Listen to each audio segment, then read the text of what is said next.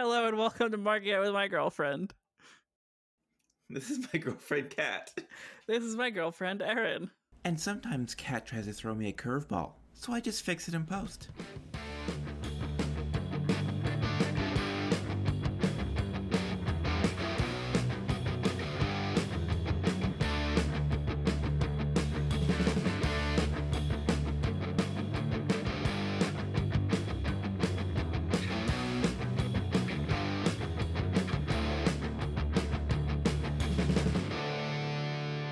Yeah, I switched it up on you.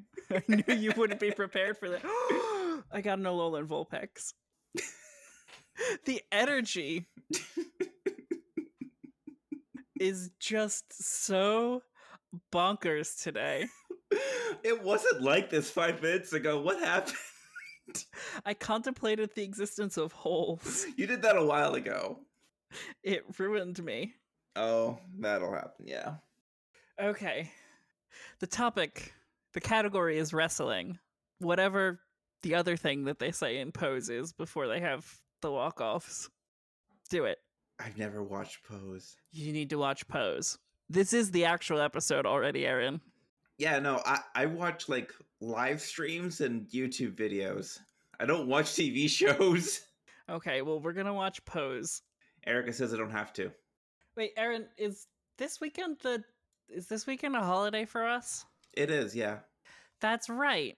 Is that why our energy's so fucked? Probably.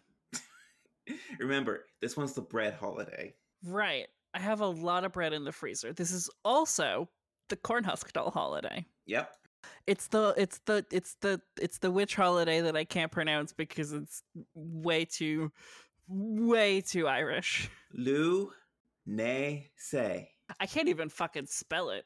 Let me let you in on a secret, Erin. Okay. Death is a concept invented by the Jedi. I don't even know how to spell it.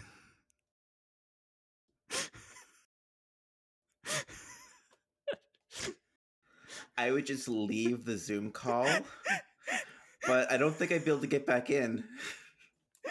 You still have the link. I'm worried it'll stop working. Oh. So anyway, do you have anything else we want to say that's weird?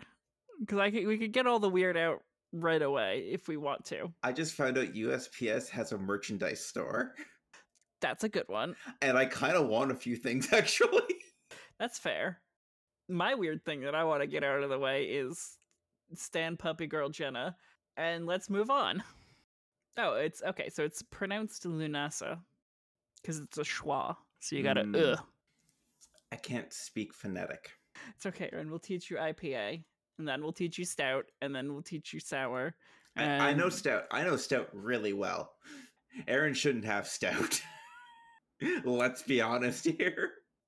Okay, well, it depends on the kind of stout, too, because, Guinness is fine, because Guinness is basically... bread. No. Barely alcohol. Anyway, we have wrestling to talk about, probably. Wrestling happened this week, that's for sure. Yeah, it did. And it also, threats on Brandon Cutler's life happened this week. Yeah, that was the opening to BT, wasn't it? Yes, it was. A follow-up to last week's where they said they'd have to kill him. Mm-hmm. Now they're planning how to kill him. The whiteboard doesn't say how to kill Brandon. How and kill are crossed off, and it's now ways to murder Brandon. Much more clear. Mm-hmm. I also liked how Chuck E. T erased Brandon and wrote Brandon. Rewrote Brandon. So I just want to let's go through the list and pick out some of our favorites. Okay, are we both just going to look at number 14? We'll start with number 14, Burger King foot lettuce. The last thing you want on your Burger King burger is someone's foot fungus. But that's just what you get at this one. I'm sorry, I'll stop. I don't know why we're so weird this episode. I just have a very manic energy. Oh, gosh. I still can't believe that guy has more than one channel. I didn't know that. I've been watching him for years. I watched Chills for all his spooky videos. I didn't know he did more. You didn't know he did Burger King foot lettuce? I didn't! Okay, let's focus up. We're very punchy. This is like re-recording an episode of Skyjacks that we just recorded.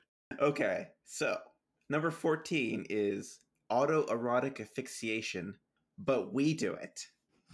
So, asphyxiation. So when Brandon actually goes in the room, they're setting up a belt and trying to figure out how not to die from this. I think some of my favorites are I like really enjoy psychological torture. Okay, let's just run down the list. It's funny enough. Sure. Knife, parentheses, plastic or metal. I like how only plastic has a question mark. Number 2, car, crossed out. Van, Sue. question mark. Psychological torture, question mark. Wolf and or wolves. I like that one. It's very simple. Number 6, Game of Thrones, Goldon head. I never watched Game of Thrones, so I don't know what that means. They pour liquid gold on a guy's head as a way to give him a crown. Oh, that works with number 10 then. Number 10 at number 16. Oh, yeah. Because so realistically, number 6, number 10, and number 16 are all the same thing. Game of Thrones, gold on head, dip in gold, or put him in gold, but it's hot. Well, see, number 16 means to imply that number 10 is cold gold. So they're just dipping him in cold gold? They're just like pushing him into a bar of gold, I think. Number 7, quicksands, with an S at the end. Quicksands. Okay, do you remember growing up, quicksand was like the terror?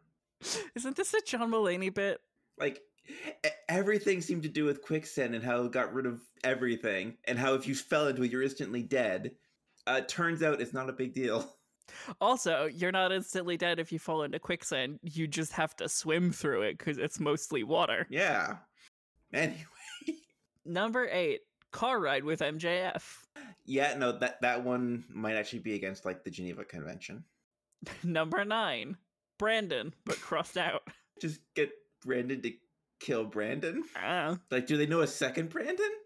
Number 11, time travel, kill Grand/Reg father. Number 11, crossed out. Number 12, ghosts/goats. That's a good one. Number 1A, stabbing. See number 1. And you can see that they've actually crossed that out because that was going to be number 13. Number 13, Alien 1979. Now, are they referencing the movie itself, or are they trying to find an alien from 1979? I assume the movie. Okay. Like, I assume they mean the chest burster, but that was Orange Cassidy's contribution. He's like, I don't know. What about Alien? Number 14, autoerotic asphyxiation. Give me a second. Autoerotic asphyxiation. I've had like 3 sips. 3/4 of a tall boy. 3/4? It's a 24-ounce beer, so I already drank like 12 ounces of it before I filled the glass. Oh my god. She's drunk even before the show starts. Maybe that's why we're a little punchy. Maybe. Number 15, Anvil/Cliff. Very Roadrunner. Very classic. Mm-hmm. And then finally, number 17, Zeke the Plumber. I expect to see Zeke the Plumber next week now. I'd be disappointed if we didn't see Zeke the Plumber next week. Oh my god, my apartment is so hot without the air conditioning. Let's fucking bang this episode out then so that I don't have to die. I would appreciate if you didn't. Die or finish the episode? Die! I think I just won't finish the episode. God damn it. Okay, so what dark matches do we want to talk about? Because I think it was a big dark again. It was 2 hours of dark. I admit I didn't watch most of it. I didn't really either. I did watch FTR versus Brandon Cutler and Peter Avalon because I have to. All right. They got a name now. The Initiative. It's a good name. I like it. It is, but it's definitely a more Cutler name than an Avalon name. True. But it's still good. I guess if you count the Player's Handbook as a book, it's probably in the library. I mean, I have definitely tweeted at Leave a couple times that she should run an adventure for them as like a team building exercise. Mm-hmm. No response yet. I'm pretty sure Cutler is talking about starting a like AEW wrestlers D&D game. I think so. I know he's been on a couple recently. Yeah, no, I think that's forthcoming. I would watch that even if it is D&D. I so many times want to tweet at Brendan and be like, Brandon, there are games that aren't D&D. Yeah. There's so many D&D and D and D and A and W. That sounds like a normal D&D night. You get it in W, you play D&D. At least when they had the good nuggets. The good nuggets. I miss those. God rest their soul. God rest their soul. They were good after a flight. Oh, but you know what? You think Brandon Cutler wants to play Worldwide Wrestling? Probably not. Damn it. He does it for a living. He doesn't need to play an RPG about it. But One Shot got Colt Cabana. That's fair. I do think He's into a cozy den. Oh, God. a cozy den, you say? Why? What a coincidence. I have that right here. I want to LARP that. So you mean just grow a tail and, according to this picture, sit around and listen to records? Literally, yes. This is a game about snakes, or half snake, half... I believe the book describes it as half snake, half human, all lesbian. Speaking of Gen Con, we are not there. Tomorrow is the Neo Scum Live episode, and I'm excited for that. We're entirely off of the topic of I think this is just us shooting the shit for the last 20 minutes. Yeah, no, it's been about 20 minutes. We've talked about a little bit of wrestling. Okay, so FTR versus the Initiative.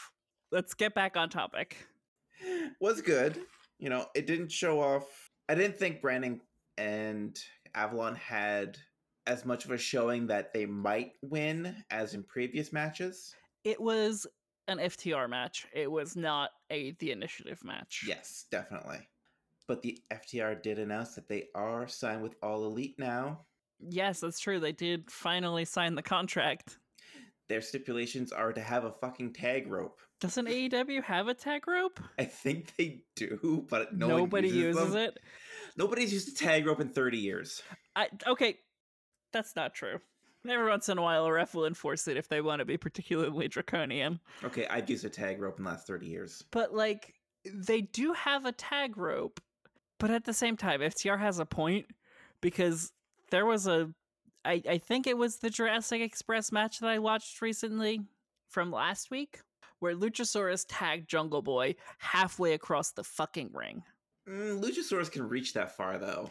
No, he was out of the corner by like a solid 8 or 9 steps. Like the tag, okay, so because they were in the ramp side corner. Mm-hmm. The tag happened on the ramp. Oh, jeez. I must have overlooked that. Yeah, they need a tag rope. There's a tag rope. There was actual enforcement of the 10-second rule on tags. Which is good. Which you know is going to lead to a disqualification on the Bucks for being in for too long. Yes. That's exactly what's going to happen. I am excited to see how FTR's whole deal with... Well, actually, we get more of that this week, don't we? Yep. That's why I'm telling you, they're setting it up. They're setting up my dream team. The 4 Horsemen of AEW? Yeah, but without Sean Spears. Sorry, Sean Spears, I still love you. But FTR coming to help Cody during during Dynamite? No, they didn't. Did they not? No, you're right. Matt Cardona helped Cody. Anyway, but FTR is doing good story work. Oh yeah, totally. They came right in and just immediately started clicking with everyone they were working with, at least on camera. Absolutely. We can't speak to backstage politics, but they are very, very welcome addition to the roster in terms of like how they work into the story. Because, the storyline that they were working with Hangman Page needed a draw for him. Yeah, otherwise he's just kind of stuck in the Elite. But now there's like that alternative that's popped up. Right. And I'm pretty sure that was Dark this week. Not Dark. Jesus. I'm pretty sure that was BTE this week where Hangman asked them out on a date. Yep. Or at the end of the show. And then they started to turn off the lights, but it's like, we just saw 4 people go past you. So there's still people there. Don't turn the lights off. That's rude. Yeah, because this isn't Joey Janela like in the shot accidentally. He followed them back into the thing after I they love left. I love how like they left Brandon in there. I just love how like it's all filmed in snippets backstage, so like people are actually still working while they're goofing off and making their weird knockoff Warhorse YouTube show. Yep. But it's fun. I like it. I'm excited. I still think that Cody would be better in the new Four Horsemen. Yeah, Cody would have that, like, the mic work that the other members don't seem to. Mm-hmm. Like, Hangman, FTR, and Spears, none of them are bad on a mic, but they're not Cody. Although Spears did have a very good Twitter promo this week. Oh, gosh, yeah. Seriously, go look that up. This episode's gonna be such a mess. Yeah, probably. Okay, so the other dark match that I wanted to talk about was Joey Janela and Sonny Kiss versus Michael Nakazawa and Pineapple Pete.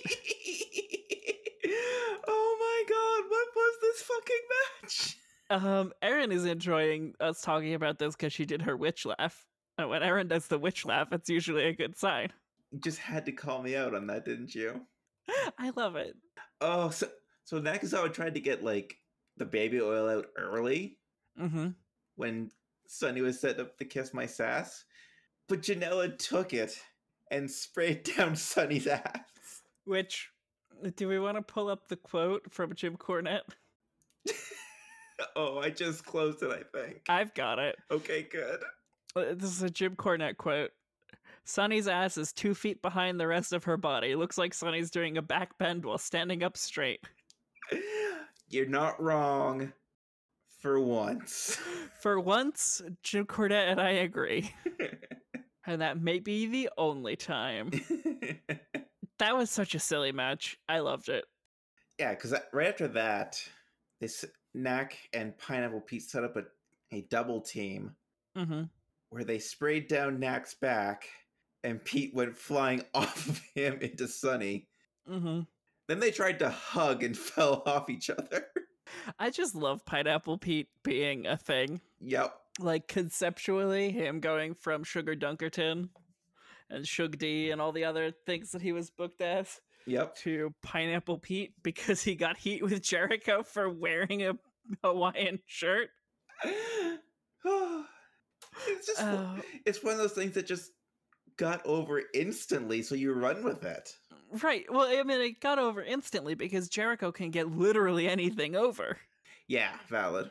Jericho can get an orange juice soaked blazer over. For 3 weeks now. Yeah, It looks disgusting. it really does. Feel sorry for Santana who has to keep smelling that thing. Producer Aitsu says, you just made the list. Oh, goodness. Okay, what other dark matches do we want to talk about? Just really quickly bringing up Orange Cassidy and Serpentico. Mm-hmm. The Night of Pentaco. 2 of my favorites on there. Because, it was just fun to watch. Orange Cassidy ended up getting a mousetrap on him. Mm-hmm. And then after the match, Serpentico was not happy with the result and tried to attack him. So Orange gave him an elbow, a Superman elbow, Mm-hmm. and it just laid him out. It's one of those things where it was just well done and should be watched. Yeah. No, and like the other thing is I appreciate that they're kind of like working the jobbers into stuff a little bit more now. Yeah. Yeah, and it's like it's definitely appreciable that the fact that through all of this they have kept people consistently employed. Yeah. There's definitely people getting recognition and paychecks out of this, which is great. And then there's people getting contracts out of this. Yep. Like 5. And like, oh, what's that? Just announced today, Eddie Kingston. Now it's just a few hours ago before we went live. Mm-hmm. So I'm very glad to see that because he's so good. Yep. I can't wait to see him. Like, him and Mox Mm-hmm. are going to have great matches. I mean, like, he's going to have great matches with everyone because he can work. Yeah. I can see him doing more with Cody. I can see so many people on the roster that he can work so well off of. Because he doesn't need to do like hardcore matches to be good. He's just good. Yep. He's got a specialty in hardcore matches, like Mox does. Right, but he can still wrestle a regular match, kick ass. And it's also, Eddie Kingston does bulk up the roster a little bit. Let's be real. Yep. They're actually getting a lot of different sizes going on. Yeah, they're getting a lot bulkier between Cage, the human muscle fiber. But then they're still bringing on like Ricky Starks. Yeah, no, who's more like the style they started out with. Right. I like that there's a diversity of talents now in terms of size. Now we just need a diversity of talents in terms of ethnicities. You're not wrong. I love AEW, but it's a pretty white company. Like there's like it's getting better, but it's still fairly white. Yeah. They still have work to do, but yeah, they also don't have unlimited money. Despite what some people say on Twitter. I actually saw that today on something. They were commenting something about AEW. It's like they have unlimited money. Why don't they just do this? Like, they don't. They still have a budget. Yeah, they have a budget. There's only so much Tony Khan's willing to spend on his vanity project. Yeah. Tony Khan has unlimited money. AEW does not. Tony Khan maybe doesn't have unlimited money. He just has more money than any one reasonable human being could spend in a lifetime. Yeah. Technically, his dad has that money, though. True. Yeah. Like, they're both co-owners in the Jags, right? Yes. End of the day, they're still billionaires, and they still get the chop at, but I'll hesitate a little bit when it's Tony's turn. That's all you can. It's like that tweet, when the race war happens, you have to kill Tony Hawk. And Tony Hawk replies, I appreciate the hesitation, though. Like, he gets it. Like, it's not a big deal for Tony Hawk. He's like, yeah, I get it. Yeah. Oh, gosh, that's where this episode went today. Yep.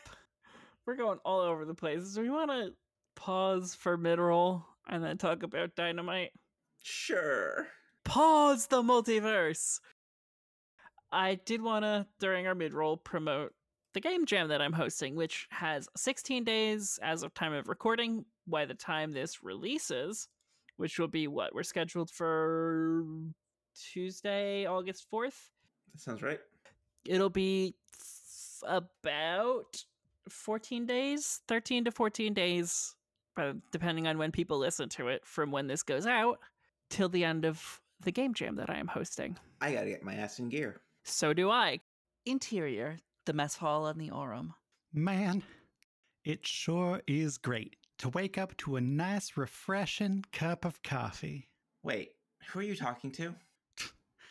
Why, Plex, our wonderful listeners, of course. Course. Just like the coarse grind I get on my coffee from Grinding Coffee Co. What kind of spice are you on? Listeners, coffee? Why, the delicious spice of my medium roast Mexican chocolate coffee blend, my friend, delivered straight to our airlock in an airtight bag. The beans are as fresh as the day they were roasted. I'm so confused. You're not talking any sense. I'm talking about Grinding Coffee Co. Why don't you tell her and our dear listeners a little bit more, Miss Narrator? Thanks, Space Dumpster. Grinding Coffee Co. is a Black and LGBTQ plus owned coffee business that delivers coffee straight to your door. They have a coffee for everyone, from K-Cups to cold brew to blended and more. This high-quality taste will leave you wanting more. Available in whole bean, ground, or espresso grind. I did not sign up to be on a haunted ship. No matter what time you order, your coffee is always roasted the day it ships, so you're guaranteed fresh coffee. When you're ready to get yourself some fine coffee, head over to the referral link in the show notes and enter code SOSES at checkout for 10% off your order. That's SOSES at checkout for 10% off. Oh, what the actual criff. Resume. What does Matt Hardy say? Restart the multiverse. Sure. We'll have to go back and watch because I drew a blank there. Okay, So Dynamite this week. I don't have any notes. because Aaron live tweeted it. I was live tweeting on the Sosis Twitter account. So I'm going through my notes on that now, which will be interesting. Do we want to bring up the masked wrestling elephant in the room? Should we? Probably, just to talk about it so that it's explicit. Because, like, Okay. this episode of Dynamite felt off. Very much. It wasn't apparent at the start why, but after a match or two, it kind of sunk in. Yeah. Because Excalibur wasn't on commentary this week. He was replaced by Taz, who is very good at commentary, but does not have the same energy. It's a very different commentary that Excalibur provided. Yeah. There's videos from Pro Wrestling Guerrilla where Excalibur said a lot of very, very incredibly offensive racial slurs, including the N-word, and a couple of anti-Mexican slurs, and a bunch of other stuff. Kevin Owens also got called out for it. Yeah. It was disturbing to watch. I did watch the clip, and boy, was it uncomfortable. Especially because they were using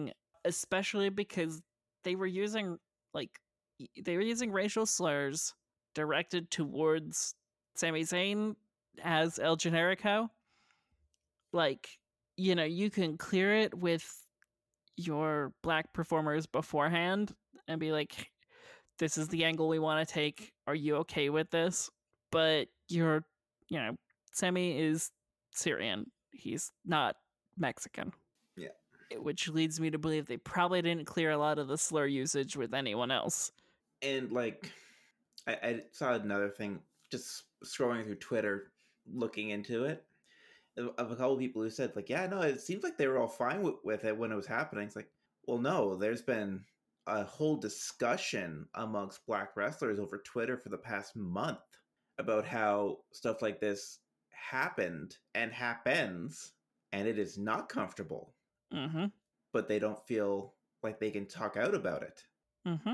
Because, surprise, surprise, their jobs are dependent on the guys who are saying the slurs. Yep. Because Excalibur and Super Dragon owned PWG. So, I guess a good thing to come out of, like, Sammy's issue from a month ago is that there is a precedent set now that if something like this comes up, AEW has a way of addressing it and seeing it through. So at time of recording, they haven't released any kind of message or anything, which, you know, it took them a few days the last time as well. So I'm not that surprised. But yeah, probably expect to see him off TV for at least a month. Yeah, I'd be okay if there would be a lot of adjustment that would need to be made. They need to hire another commentary person, to be honest. But I would be very okay if he just never came back. It's very, very reasonable. I mean, we'll see what happens with Jimmy Havoc. Jimmy's thing is its own big can of beans. Yeah. You know, I'd even go so far as to call it a can of corn because I don't want to fucking open that thing. I'd like to open a can of beans, but I don't want to open a can of corn. Okay. That's fair. Or a can of mushrooms. Okay, tangent time. What's the worst canned good? Carrots. Counterpoint, canned bread. I've never had canned bread. Second counterpoint to my counterpoint, canned whole chicken. I mean, I used to go to the store and just buy, like, whole chickens. Yeah, no, that's fine. This is pre-cooked, canned chicken. These were sitting under a hot light for, like, 3 hours before I bought them. Entirely okay, because, like, those are cooked that day. Okay. This is canned chicken, packaged in slime. Oh, so something about, like, canned carrots, they just aren't right for some reason. I mean, yeah, they're mushy and gross. Yeah. No, canned whole chicken is the worst.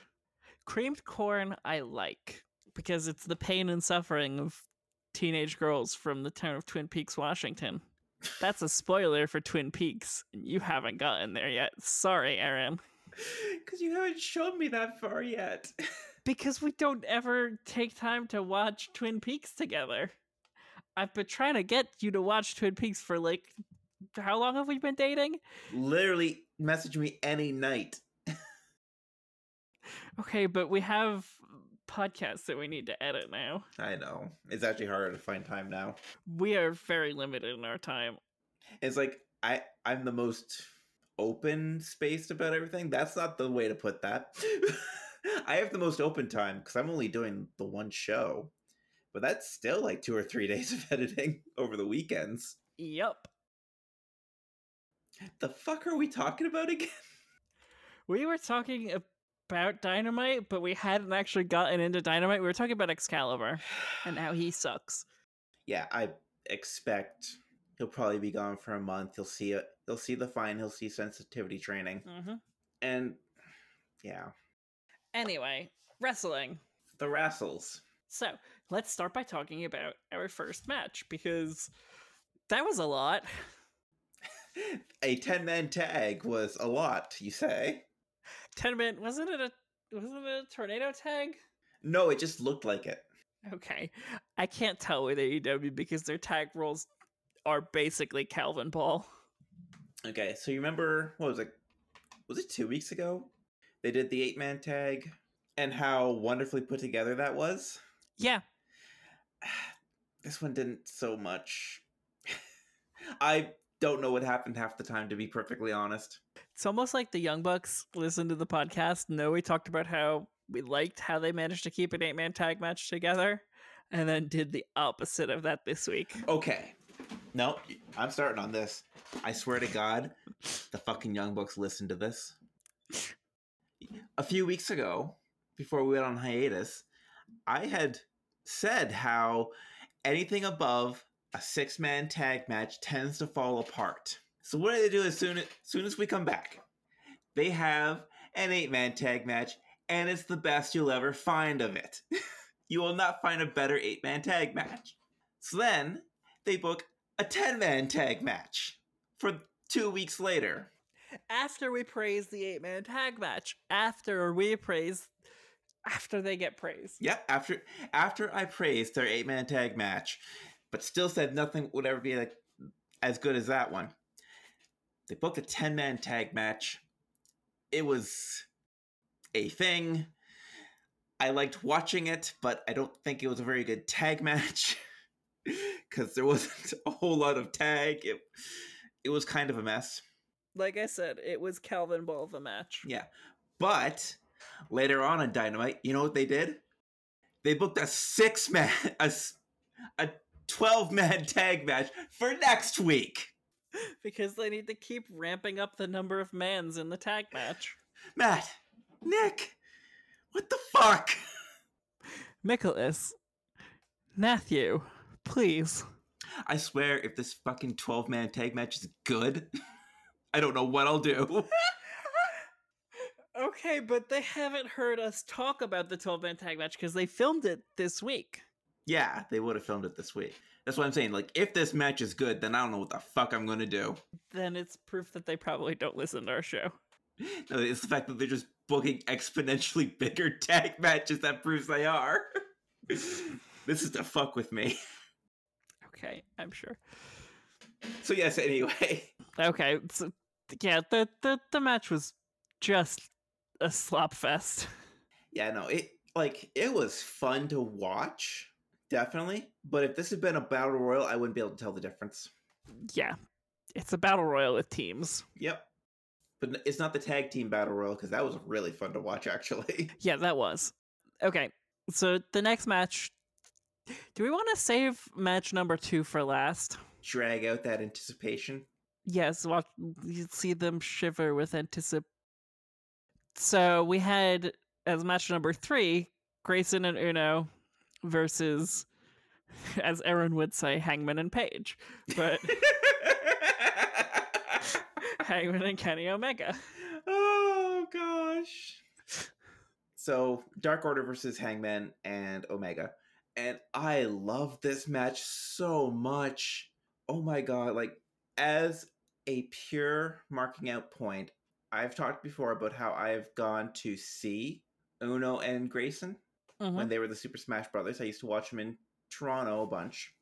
I used to follow all their social media, watch them on their YouTube channels and whatnot, and seeing them in the ring with certified one of the best wrestlers in the world and one of the most up and coming wrestlers in the world was just amazing. Especially with how well they held it together. Oh, they kept pace beautifully. It was great. Yep. Grayson is incredible. Oh, he's so vocal. I love it. I love Evil Uno as well. Player Yes. Uno in our hearts. He will always be Player Uno. In our memories. When he gets hit with paper. That's a thing we didn't talk about. That was probably my favorite part of BTE was when Uno put on the Jags helmet. Yep. You just see him in the background put this thing on. He's like struggling to get a football helmet over his mask. And then Brody Lee wheels around and whacks him with paper, but on the football helmet. It worked! And he's immediately told to take it off so he can hit again. Actually, okay, we've gone off topic, but the Dark Order segments on BTE have quickly become my favorite thing. Yes. It has Silver been corpsing for the entire bit was beautiful. It's wonderful, like, character building for everyone. How, like, they're all kind of scared of Mr. Brody, and they're trying to mitigate how much they get yelled at or paper thrown at them. And then there's Grayson. He's just like, yeah, I got papers you can throw at people. And it was not going to be me. Grayson hasn't fucked up yet. Yep. Well, yet. Because they did in this match. Mm-hmm. I appreciate the, are you doing the Dark Order sign, or do you have a question? I have a question. I swear the BT bits for Dark Order are like the old Monty Python skits, where they're just trying to get each other to break and seeing who can go longest. Absolutely. Like, Silver had to hold his face a few times. Who the fuck is Griff Garrison? Oh, God. I almost feel bad that that's going to follow that kid for the rest of his career. I mean, he brought it on himself. He volunteered for it. He had to know it was going to follow him forever. Oh, I know. It's one of those things, like, before he leaves BTE and, like, AEW's filming schedule, they need to do something like, oh, Griff Garrison. Or they need to have him win a match. People like, that's Griff Garrison. Yeah. Yeah. Something to mitigate that a bit. Right. But yeah, in the match, like, Grayson getting picked up for You Cannot Escape, he's like, oh, come on. Or anytime he gets by us, I'm going, oh, shit. Like, he's so audible, and it's so great. And they had the best camera angle ever used in AEW, I think. Which camera angle was that? That was when Grayson got thrown into the Dark Order corner, hit it, and went over. Oh. But they did it from the turnbuckle camera. So he's just running at you and then goes over the rope. Yeah, no, that's a very good angle. Grayson is really crisp. Like, this was a very good, like, you know, like, late September, early October Apple kind of crisp. Unless, of course, you're getting a Stamen wine sap. Those you should not pick until after the first frost of the year. That's when they're ripe. I gotcha. So wait for November for those. There's different app. Did I ever tell you about the Apple podcast that I wanted to do? Yes, you did, and I actually volunteered for it. That's right. That was before this one. That was well before this one. So I had an idea for a podcast that I was going to call the Apple Genus Bar. Where we talked about different like cultivars of apples and their history, and then tried those apples. It was going to be a very good podcast, except that we'd have to find a lot of really hard to find heirloom apples. Yeah, that would get expensive fast. It'd be worth it. Probably. I mean, like, I'd have to have a host who I was able to order the apples, like, to one address, so I wasn't ordering, you know, like, some like weird random variety of apple. Yeah.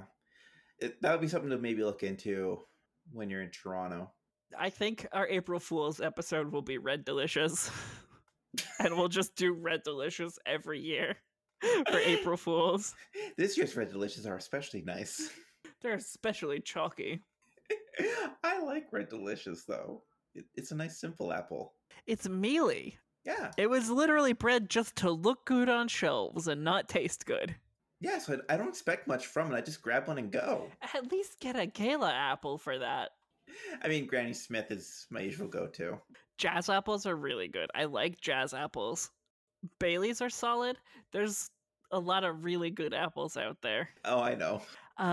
There's an apple, it's like, oh god, Cascadia Gold or something like that. Cat. That legitimately the apple tastes like cinnamon. Cat. Yeah. This is the wrestling podcast. I don't care. We're talking about apples now. Oh, God. This is why it takes 2 hours to record. Yeah, but the Harrison cider apple is also really good. It's a very like rich and dry apple, but it's small. There's a lot of really old apple cultivars. Like a lot of the stuff we get in stores right now is like, you know, bred and developed in the 60s. But there's stuff that's been around and is still grown from like the 1700s. And the way that you grow apple trees is you take a rhizome off of the original tree. So you do a root cutting, and then that root cutting grows into another version of the original tree, because breeding apples is very finicky. So you take a cutting like you do with hops. We're off topic. Let's get back to wrestling. Okay, I was gonna say. Yeah, no, eventually the Dark Order did lose this one, because it's not their time with any gold just yet. Just yet. But that brought out Mr. Brody, who was very angry. Who's very angry at Grayson and Uno. Mm-hmm. And you know he's angry when he gets those two. Uno, he's angry most of the time. When he gets angry at Grayson. Yeah, that's when something goes down. While he's yelling at them, Hangman is in the ring just laughing. So then Brody sends out the rest of the Dark Order. They attack them. Bucks come down. FTR comes down. And it's just a big 6-man brawl in the middle of the ring. Mm-hmm. And I actually posted on Twitter. You can find this. You can find it timestamped and everything. I said, so is this going to give us a 6v6 next week? That'd be interesting. And then 10 minutes later, they announced a 6v6 match. Of course. So, yeah, no, it's exciting. I like the way that they're handling the Dark Order. Yeah. It's a lot less spooky cult and a lot more like, I don't know, what would you call it? They're not so much the spooky perverts they were before. Right, they're not spooky perverts anymore. They're menacing perverts. Innumerable menacing perverts. Okay, the other match, so like it's Dynamite. So we've got a few matches to talk about, but I enjoyed Shida versus Diamante. I did too. I really did. I think there was a couple points in the match where they had some miscommunication. Mm-hmm. This was a fun match, though. I liked it a lot. I like the way Shida works because she makes shit look like it hurts. Yeah. She's very good at selling. Mm-hmm. I was surprised to see Diamante kick out of the Falcon Arrow. Nobody kicks out. Apparently someone does. Apparently everyone does. Everyone kicks out of the Falcon Arrow. Except for like the 3 jobbers that she's used it on. Yeah. Well, let's be honest. I would go down for a Falcon Arrow. I mean, like most people probably would. It's a cool move. But these aren't most people. These are professional wrestlers. Right, they're tougher than the rest of us. Right, they're superhuman. Yep. That's the conceit, right? Like these guys are just superheroes without powers. Yeah. Or with like only with super strength. It's like a league of super strength heroes. It's all Superman with no laser eyes. It's all Tetsu. God damn it. Who is the single greatest character in all of Hero Aka, because his name is just Tetsu a bunch of times. I am very excited about the tag team tournament because they are having a women's tag team tournament. That is gonna it's gonna happen on Monday, I think, isn't it? Like part of it's gonna be on YouTube or something. But we got a little preview of how that's gonna work. Mm-hmm. And that Nyla drew a color to find her partner. And she got the funkiest partner. I didn't watch this part. They didn't put this on YouTube. Okay. So when she did that, she got purple and was very happy with that. And then finds out someone else has already drawn purple as well. So we've already got your partner figured out. And out comes who they announced as Ariane Andrew, who used to be in WWE as Cameron, one half of the Funkadactyls, along with Naomi. Which I'm excited for. Like, you know, good talent, good women's talent. Like, clearly knows how to work the ring in the size of the ring that they use, the size of the stage that they have, everything like that. That's a good thing to have. She's already used to the atmosphere that they would have. Right. Also, Naomi is the best. Yeah. Now, the only thing is, I don't think she's actually wrestled since about 2016. I'm sure she's been wrestling backstage. Yeah, like it's probably like riding a bike. I don't remember how to ride a bike. If we put you on a bike, you'd probably remember. I know. We will be putting me on a bike on Monday. I ordered a stationary bike. I was going to say, we should probably clarify that. I let it hang for a second, but I was going to clarify. Basically, MJF is doing a whole MAGA campaign. Yeah, this isn't unusual to see on wrestling shows around elections. There's usually someone who comes out and does this bit, but they help clarify a storyline with it at least, instead of just doing it randomly, like some companies would. Where MJF has been saying for a few weeks now that there's someone holding him back. Someone doesn't want him on 2 weeks in a row. Someone doesn't want him getting title shots. And of course, we all thought he's talking about Cody. He wasn't talking about Cody. No, he was talking about Mox. This motherfucker has a death wish. Yeah. He really wants to die, huh? Like, I know he's got Wardlow behind him, but I don't know. Yeah, no. It's John Moxley. Like, John Moxley's the guy who went over to Japan and beat the crap out of Minoru Suzuki. Mm-hmm. John Moxley is the guy who fucking hit Kenny Omega with a paradigm shift onto bare wood. John Moxley's the guy who crawled through glass in an unsanctioned match. John Moxley's the guy who had a board with mousetraps on it. Sorry, were we supposed to escalate? No, that's good. We're keeping that. No, that was a bit. I was doing a bit. I know. John Moxley has been... Nope, that wasn't Moxley. John Moxley has been... Nope, that wasn't him either. Has he been buried alive yet? Like under dirt? Yeah. No. Has he been buried alive under bad booking? Yes. Okay, John Moxley's the guy who's been buried under bad booking for almost all of his career. If he can survive that, he can survive a punk-ass kid like MJF. So yeah, I want to see MJF get his comeuppance at the hands of Mox, because that feels very cathartic. Mm-hmm. But you also have to think for a second, like, what if he does win? God, I would hate it. Because they've got a match set up for All Out now. Yeah. It'll be like those times that fucking, I don't know, all of those piece of shit rich guy wrestlers won. You mean like last November? When he beat Cody, or? Yeah. I mean, yeah, but different. Like when they were champions. Oh, okay. Like when, like all of those times that JBL was champion, just insufferable. Yeah. Like MJF is just a Connecticut JBL. Yeah, no, that's fair. Maybe I don't know. Where's he from? Long Island? I don't know. We've been over this. I don't know where to find U.S. places. That's right. Was that last Saturday that we were doing the Yes Sporkle quizzes until 2 a.m. Yep. You were drunk and I was tired. Okay, yeah, no, MJF is from Plainview on Long Island. Okay. Interestingly, the only thing that's not his actual name is his middle initial. Oh? Yeah, no, his like real name, his shoot name is Maxwell T. Friedman. Yeah, that doesn't roll off as well. It doesn't. The J makes it work. It adds asshole.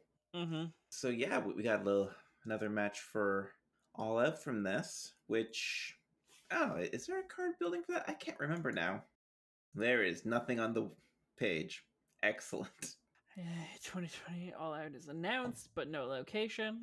I am skeptical that it's anywhere but at Daly's Place again. Yeah, I fully expect it to be. Like, it's a month from now, and no offense to Florida or most of the rest of the US, but y'all need to get your shit together. Please. I'd really appreciate it. Anyway, the main event was the no DQ tornado tag match between Darby and Moxley versus Cage and Starks. Yep. Taz jumped up from the announce desk at this one because he had to go to the back to do a promo with Cage and Starks. Yep. And then go back out to do commentary. It's pretty rough for old Taz, huh? Yeah, I know. He's just kind of everywhere, but, he's making it work.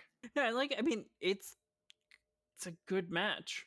And they gave Ricky Starks the microphone before the match, and, oh, he can talk. Mm-hmm. I'm fine with him talking all the time. He's very good. I like that they're developing, I do appreciate that a lot of the talent that's been growing within AEW is they're actually growing talent, Yeah. And then there's Brandon. Brandon's doing pretty good for himself. I mean, yeah, but he still doesn't have a win. I know. But Ricky Starks was already good, former NWA TV champion. Mm-hmm. So he can work, he can talk, he can do all that. And the fact that AEW attracted him like that is a good sign of how they're seen.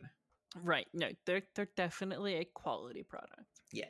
They beat Guys Grocery Games in the demo this week. Yes! That's the most important thing, is whether or not you beat Guys Grocery Games. That's the real Wednesday Night War.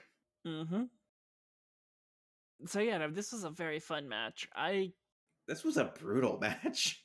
Which is why it was fun. Some of us like brutal matches a little bit more than others. When I said others, I pointed at Aaron. When I said some of us, I pointed at myself and tapped my collarbone. I just want to go right there for the rest of the people. Thank you for explaining the visual joke in the auditory medium. You're welcome. It was a great match. I had said this looked like how a lot of my old No Mercy games looked. Ricky Starks took tacks to the back. Oh, did you see his back after that? I did. He's got giant gashes from that. Yeah. It was cool. You see Darby go into the ring and he pulls out a thumbed tack skateboard. And you see him go up. And it's okay, we're fine. Oh God, he slid on his back.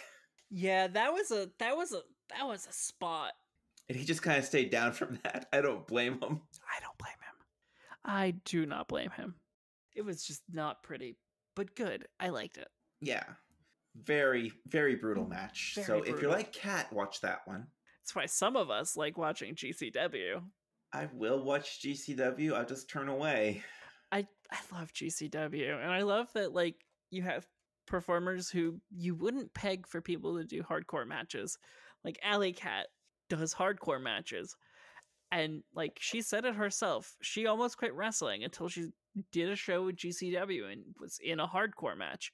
And it was the best time she's had in a match in her entire career. I don't get it, but good for her. I love it. I don't have to get it. You don't know. But I love that people can find these things to be passionate about in wrestling. I'll find you some old Jun Kasai videos to watch.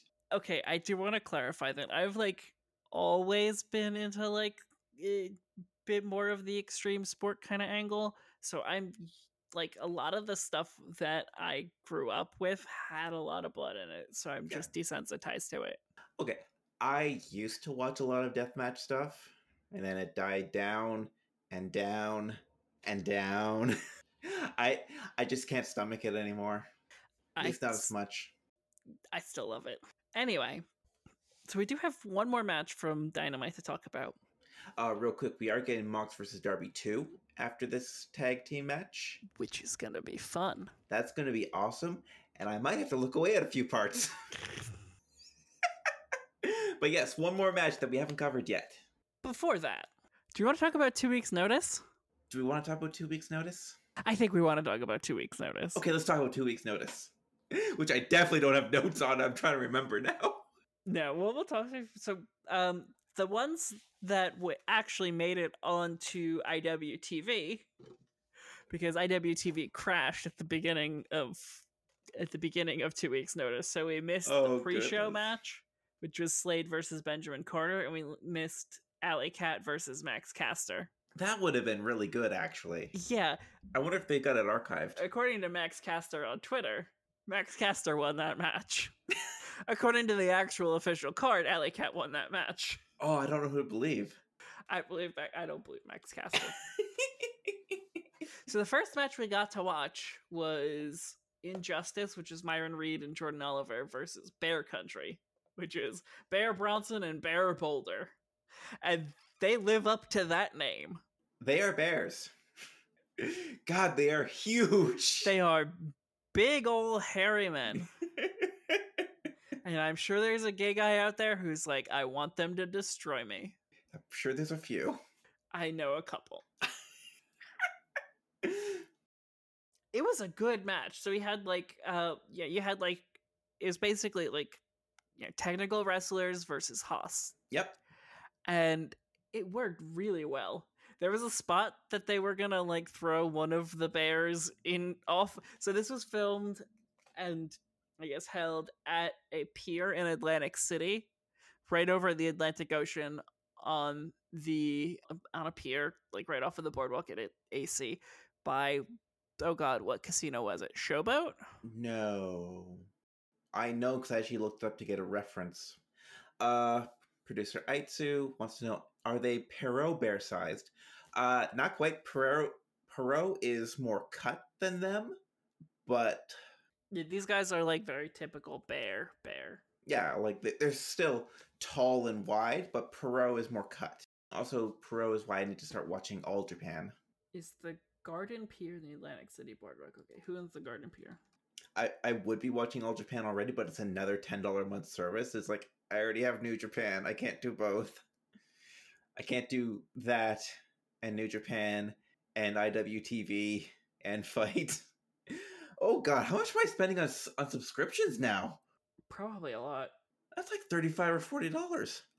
Also, I do want to note it was the Showboat because it was between the Showboat and the Ocean Casino. Okay. Oh right, I saw the Ocean Casino in the background. Mm-hmm. Which I went to that casino. The only time I've been to AC to gamble, I went to that casino when it opened under the name Revel way back when. Oh my. So it was like right when I had turned 21. I lost $100 in the first 5 minutes and then I quit gambling forever. I've never been to a casino. They're okay in that they give you free drinks. I like playing craps, but I've never been to a casino. But you lose so much money. Yeah. But yeah, no, it was the pier before. So the Atlantic City Boardwalk goes Ocean Casino, Showboat Casino, Hard Rock Casino, Atlantic Palace, and then a bunch of other hotels / casinos. Caesars, Bally's rather, Tropicana. Nobody cares about this tangent. But what we do want to talk about is the tangent that is horse diving. Oh god, right. You told me about this. So the Steel Pier in Atlantic City is a very old pier that was built in like 1910 times. And back during Erin's gonna leave for this because she's gonna take a bathroom break while I talk about the horse diving pier. So back in 1910 times, as an attraction to get people to Atlantic City before they had casinos, because it was just a beach resort town before they had casinos, they had this attraction where a man would ride a horse off of the pier and the horse would dive into the water. And most of the horses didn't make it for a second dive. And it was fucked up. Atlantic City is a weird and terrible place, but it's also what Monopoly is based on. So explain that. Checkmate liberals, I guess. Basically, Atlantic City's weird. Don't go there unless you're going to a wrestling show. And for the love of God, don't spend money at the casinos. And that's that tangent. Oh, that was really good, actually. I enjoyed that. Yeah, I know you enjoyed that bathroom break.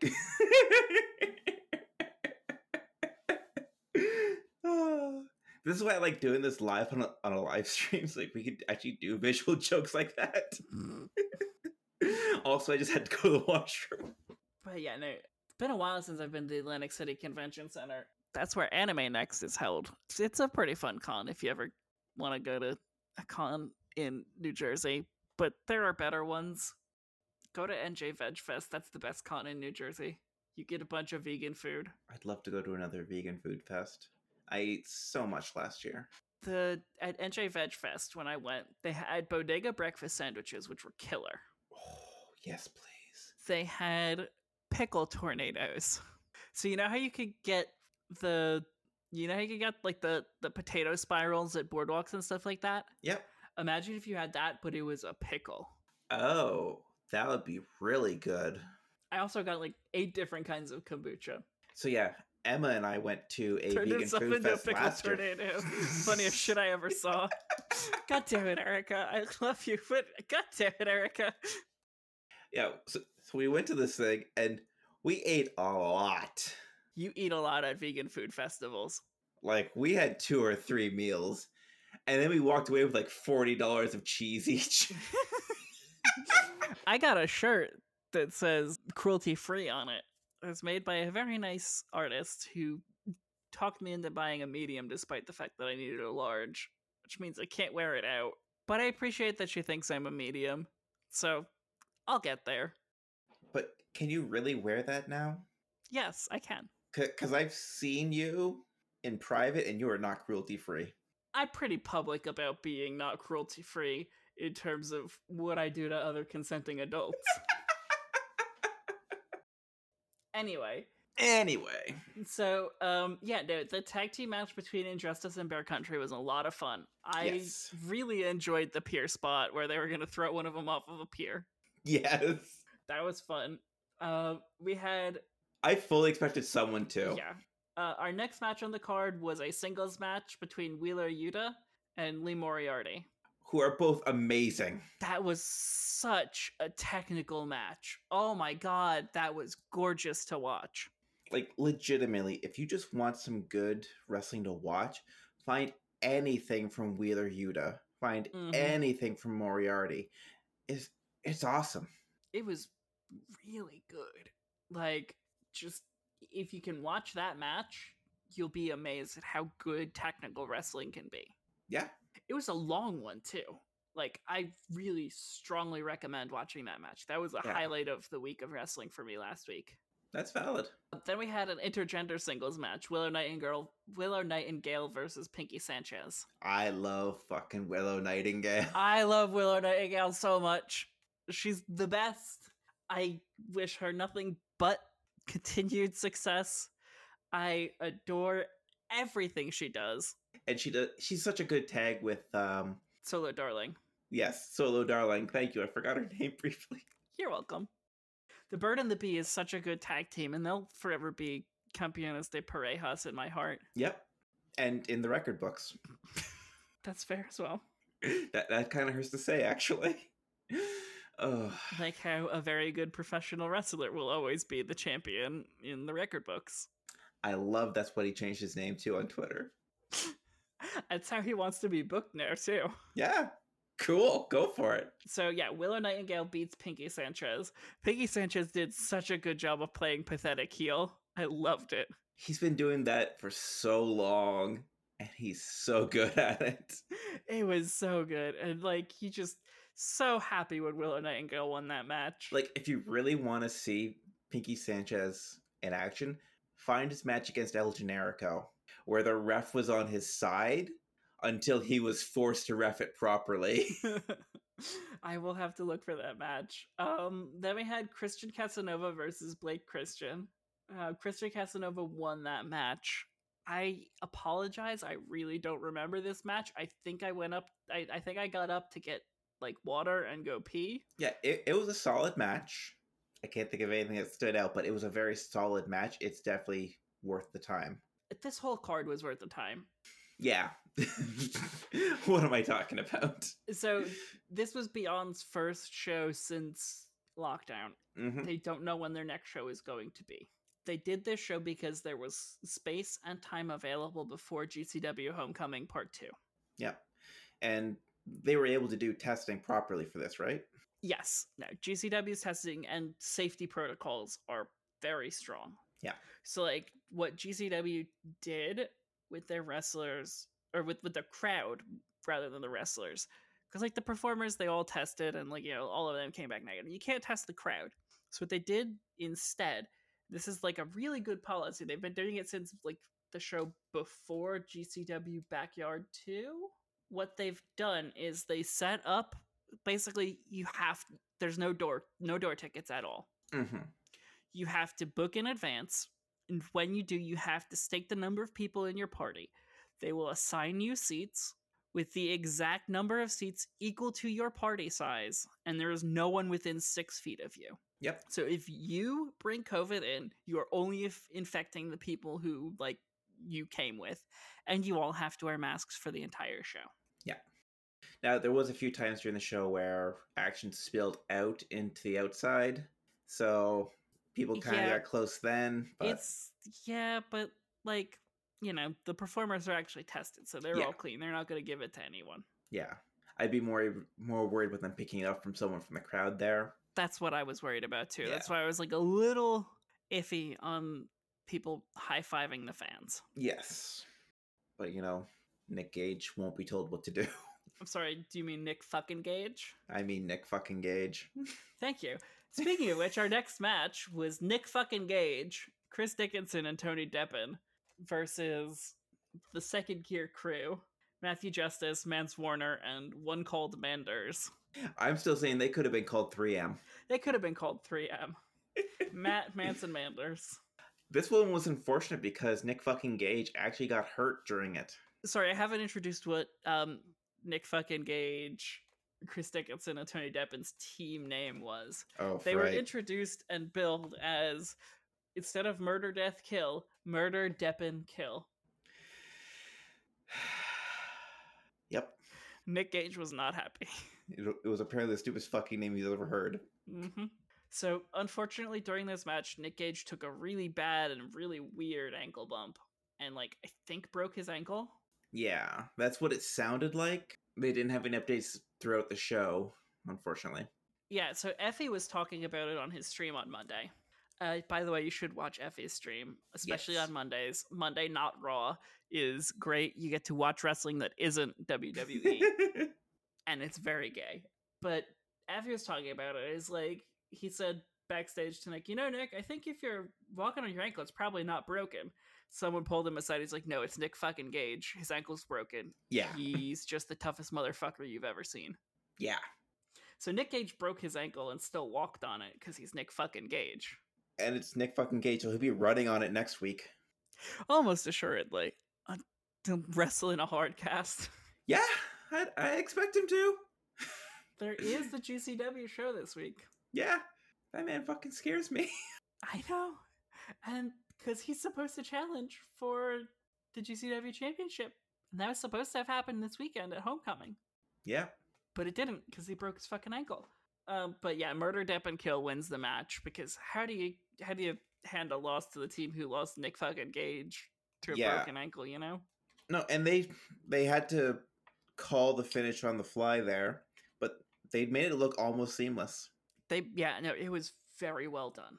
So then our final match, which is going to be our lead-in for the final match on AEW Dynamite, because we've taken a very roundabout way of getting to this match, is the IWTV Championship match. IWTV champion Warhorse versus Ricky Shane Page, who happens to also hold the GCW championship belt. Mhm. Ricky Shane Page was accompanied to the ring by, oh god, what's their fucking name, Aaron? 44-0. Right, 440. Eddie Only, Atticus Cougar, Gregory Iron, and Eric Ryan. I did enjoy seeing Gregory Irons again. It's been a while. Mm-hmm. It was fun. I extremely enjoyed this whole event. I extremely enjoyed this match. Ricky Shane Page, with the help of his cohort, did a lot of beating up on Warhorse. Mm-hmm. But Warhorse kept coming back.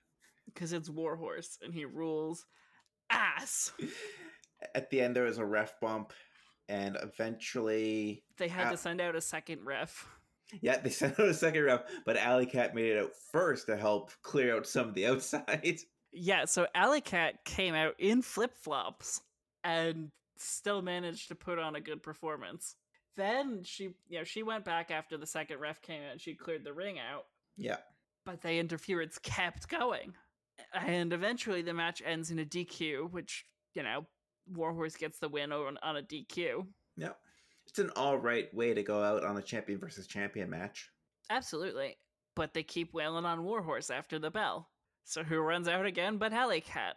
And who runs out after Alley Cat but Effie, shirtless, in really cute pink suspenders. Or not suspenders, pink overalls. So Effie takes some dudes down in pink overalls. I did specifically wear my overalls today to honor that.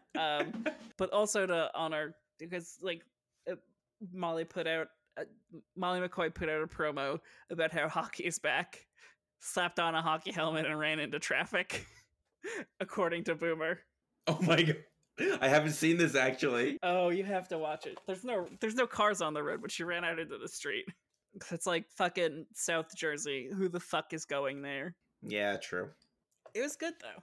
Oh, they put on a really good show, and I'm glad I got to see it. No, this was definitely. I mean, it's always I don't know. It's been weird lately, but I think the IWTV subscription is always going to be worth it. Yeah. Like, even just so you can go through and watch back catalog stuff. I was about to say, like, even if you don't like the stuff they're doing live or restreaming for themselves, which it's been kind of hit or miss every time I turn it on, but they have such a huge back catalog. And let's be real. There's some matches from certain promotions that are now defunct that you should probably go back and watch. Yeah, they still have stuff worth watching. Also, IWTV, we are totally open for a sponsorship. Yeah, IWTV, if you want to sponsor us, we would. I mean, if the sponsorship consists of giving each of us a free $10 subscription, that's whatever. Like, I can live with that. Like, that's $20 extra for the company per month. Yep. Yeah, the exchange rate is dumb. Maybe I should start charging all these subscriptions to the company. We can charge the pay-per-views to the company. We can't charge anything else. Okay. We might be able to get away with your VPN. The VPN's paid for the next 3 years. Do you want to depreciate that? I probably could. I can go back and find out when I signed up. Anyway, enough accounting talk. Back to the match at hand. Back to ruling ass. So, speaking of ruling ass, let's scroll all the way back up in our notes. Back to match number 2 for the night. Chody Rhodes versus Warhorse. Aaron is headbanging for the listening audience. Okay, I'm good. So, this was a fucking match. This was everything I'd hoped it would be, because they couldn't have Warhorse show off too much, because he'd definitely upshow Cody. Right. But, no, it was... Warhorse, the thing that I like about the way that these matches have gone is it always looks like Cody's about to lose. Yes. Cody really puts these guys over. Yeah. There's a lot of emotion that you can get from this if you're really pulling for the people there. Mm-hmm. Like Sonny, who I'm sure damn near won that. Yeah, or Eddie Kingston, who I'm sure damn near won that. Or Warhorse, who I'm sure damn near won that. The last 3 challengers have been incredible. I'm trying to think, who's before that? It's oh yeah, there was Bart Quinn, who was doing it on a bum ankle and looked amazing. The thing that got me the most about this match was Cody botching the sunset flip and Warhorse countering it for a pinning opportunity. Yep. Because, like, that was, I mean, like, botches happen. Yeah. And Warhorse seamlessly made that look like a counter. And that's coming after Warhorse almost kind of botched the start. Yeah. Because when they're both out there, also Mikey Ruckus did an amazing job on Warhorse's Oh my theme. god. It's like a Metallica song if Metallica was good. If Metallica was more Metallica, it'd be this. It's like if you distilled Metallica and got rid of the egos. No, that's not true. If you distilled Metallica and all of their egos into one ass-ruling professional wrestler. Okay, but they're out there for the announcement, and Warhorse is in the one corner, and he turns around and he sees Cody parallel to him in the ring. He's like, oh shit, I'm in the wrong corner. So he has to go over to the other one. Also, Justin Roberts in this. Mm-hmm. He hit all caps. Yes, that's the important part. That was an all caps announcement. I enjoyed it. This was just so good. I love the angle of Cody working like a body part. Mm-hmm. I love how you could tell the way that they booked this match. Warhorse had studied Cody. Yes. Like a lot. Like going for the upper back on the double leg stomp from, outside the ring when Cody went to go hug Arm Anderson for a little bit. Blocking the figure four. When Cody tried to lock in the figure four for the finish, Warhorse just fucking grabbed his leg. Not even that one. Cody went for the figure four earlier in the match, and Warhorse flipped it over before it was in. Like, it was just such an exciting match to watch. Like, oh my But god. grabbing the leg was just like... It's just such good presence. It's really good ring presence. It was just so... It's like, why has no one done that? Why don't people just grab the leg? They used to. When Flair did it a lot. When Flair was on top of his game. People would do that to him. It's just so good. I loved that. That whole match was so good. And it's not only that. Warhorse got to put his shit into this match too. Mm-hmm. Like that crisscross lariat where he sent Cody the one way, he ran the other, and they came back. Mm-hmm. That was beautiful. So that was beautiful. There was just... The Macho Man elbow was beautiful. There was so many good parts of this match. I really, if you haven't watched it, please do watch it, because it's genuinely it felt like the kind of match that it wasn't like a match for the ages. No, this was a very good mid-card main event match. Right. Like this would go in the marquee underneath the heavyweight title match. Right. And this is the kind of match that, if you have matches like this week in and week out on TV, you've got an incredible product. Yeah, that's guaranteed viewers for your first hour. I'm trying to think of the other things that I wanted to talk about for the match. The reason Warhorse lost is that he didn't listen to Danhausen. Yeah. Danhausen told him before the match, called him up on the phone and told him he needs to do one thing, and that's punch Arm Anderson in the groin. Yep, he didn't do it. And Arm Anderson has an unharmed groin. Arm Anderson also kept out of the match.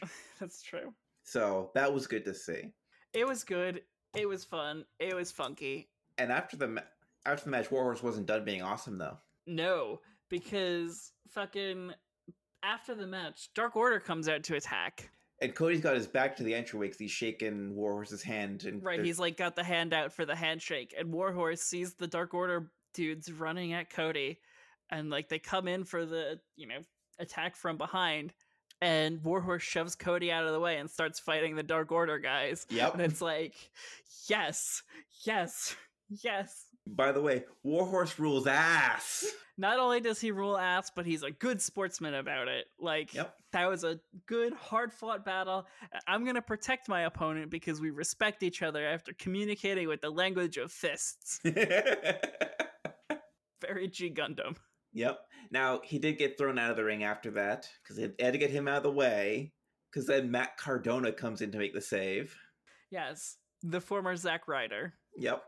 The internet champion himself. It's just, there's so many good things. That was an amazing showing for Warhorse. The only thing I wish was different was that they let him bring out the IWTV title but I can see why they wouldn't, because, they're putting their title on the line, so. Do we want to, briefly touch on the contract signing? Yeah, we can. So when FTR was doing their contract signing, they said they needed a consultant before they signed the contract to read it over. And who comes in as their consultant?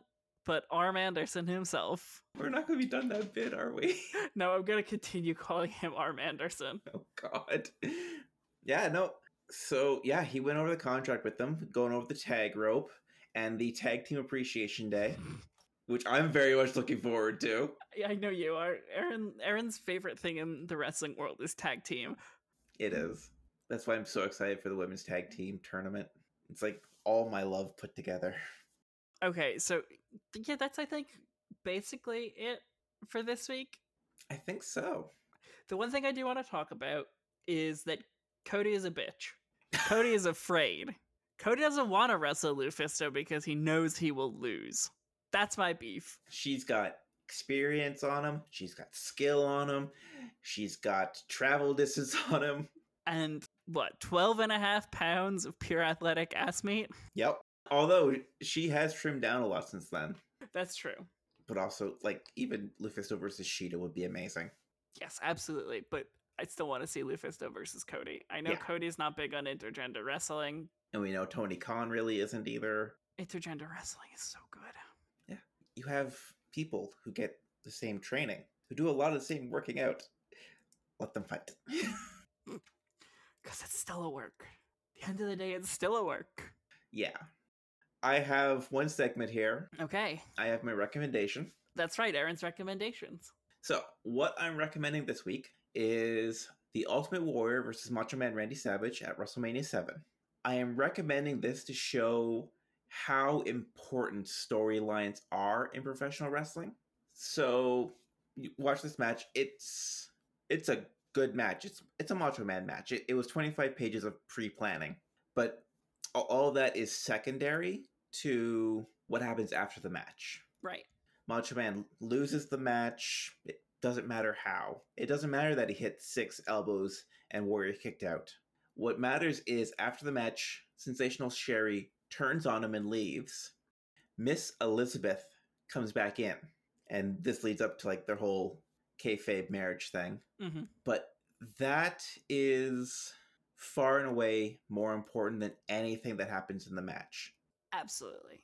But you should still watch the match so you fully understand that. Mm-hmm. That's the power of storytelling in professional wrestling. Yeah, there's a lot of power to the storytelling elements of pro wrestling, and it shouldn't be understated how powerful that is.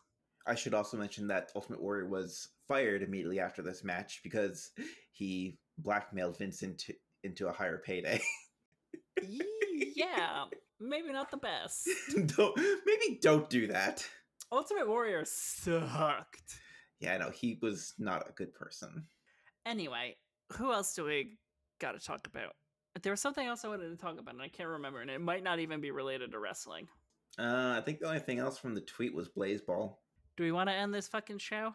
I really think we should just end this fucking show.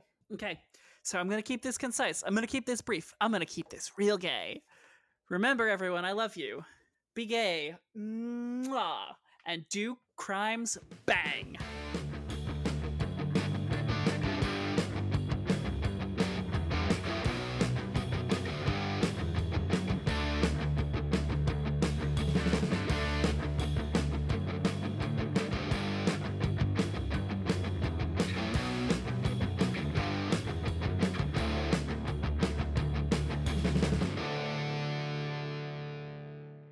Marking Out with My Girlfriend is a production of Sosa's Media. Check us out at SOSES.ca. Music has been provided by Sounds Like an Earful.